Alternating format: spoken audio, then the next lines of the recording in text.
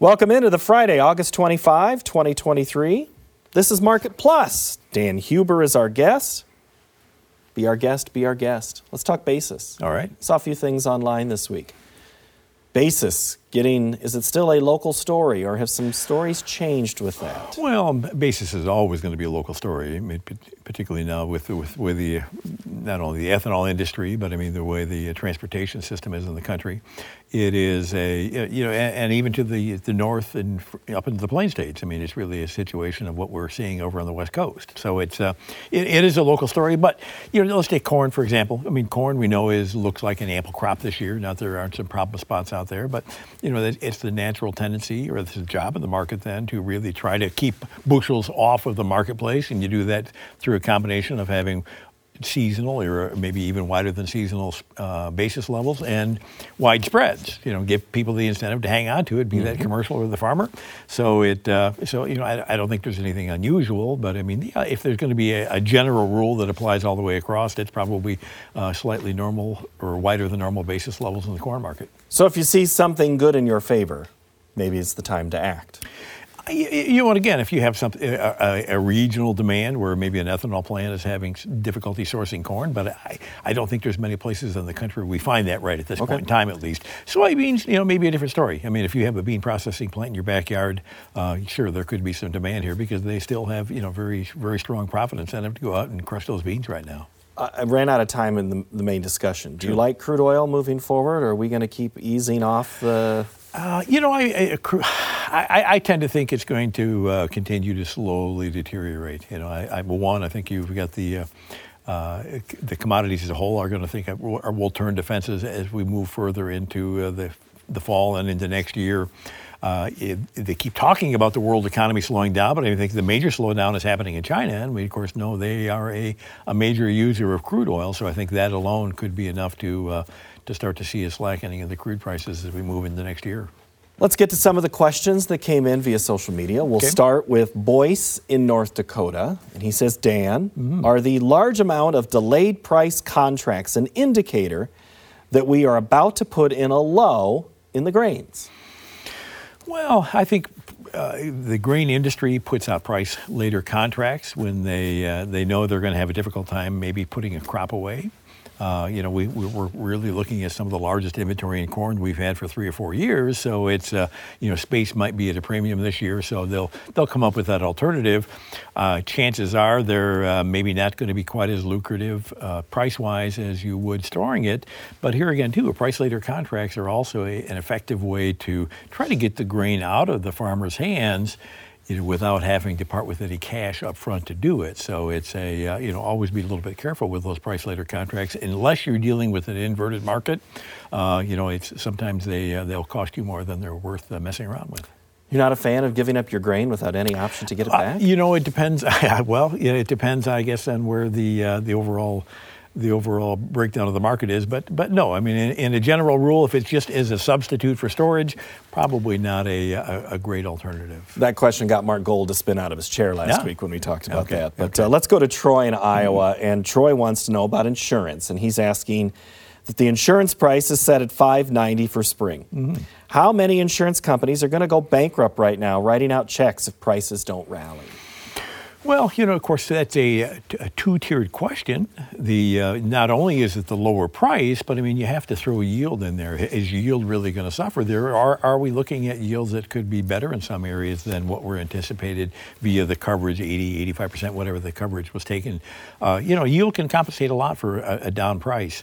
As far as the actual risk, the way crop insurance is structured, the government ultimately takes the biggest hit in the risk. Insurance companies can decide how much risk they want to assume every year. Now, I don't think, not that there couldn't be some who are just a roll of the dice, but I think they've done a pretty good job of studying how much risk they can accept. So seeing wholesale bankruptcies in the crop insurance industry, I don't think it's probably in the cards. See?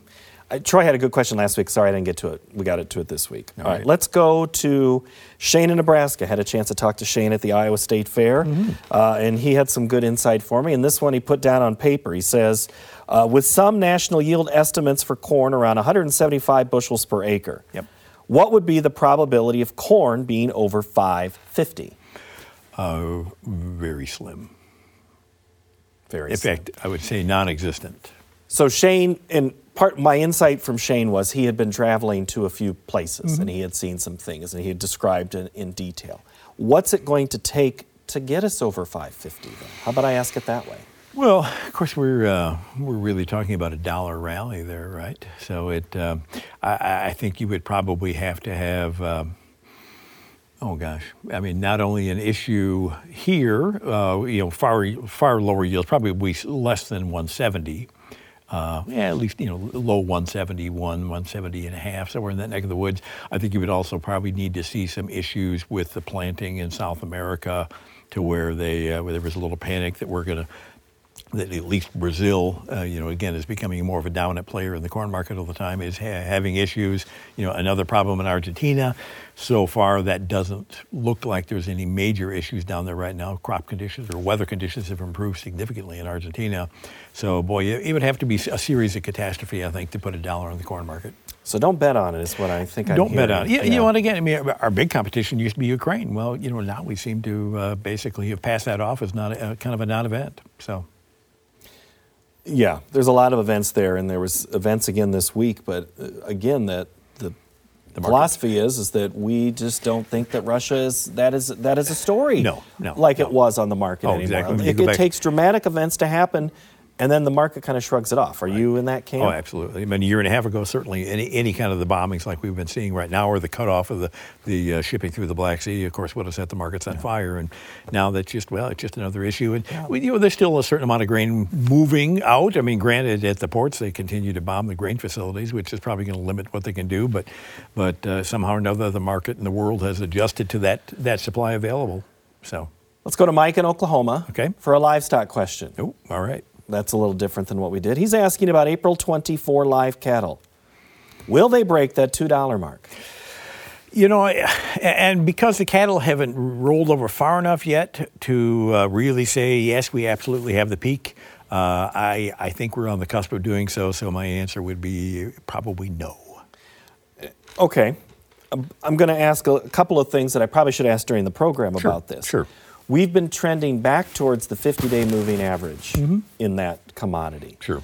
Technically, is there anything in live cattle in play right now that we need to pay attention to? Or is it still, at least from where I've sat and listened to all of you come in and say, still a fundamental story? Well, I think there's always technicals at play, particularly in a market that's a little bit thinner, like the cattle market. And granted, not trying to deter anybody from using cattle as a hedging instrument. I think technicals make a big impact there. The thinner the markets become, the fewer players you have within the industry. I think the more so that becomes the case.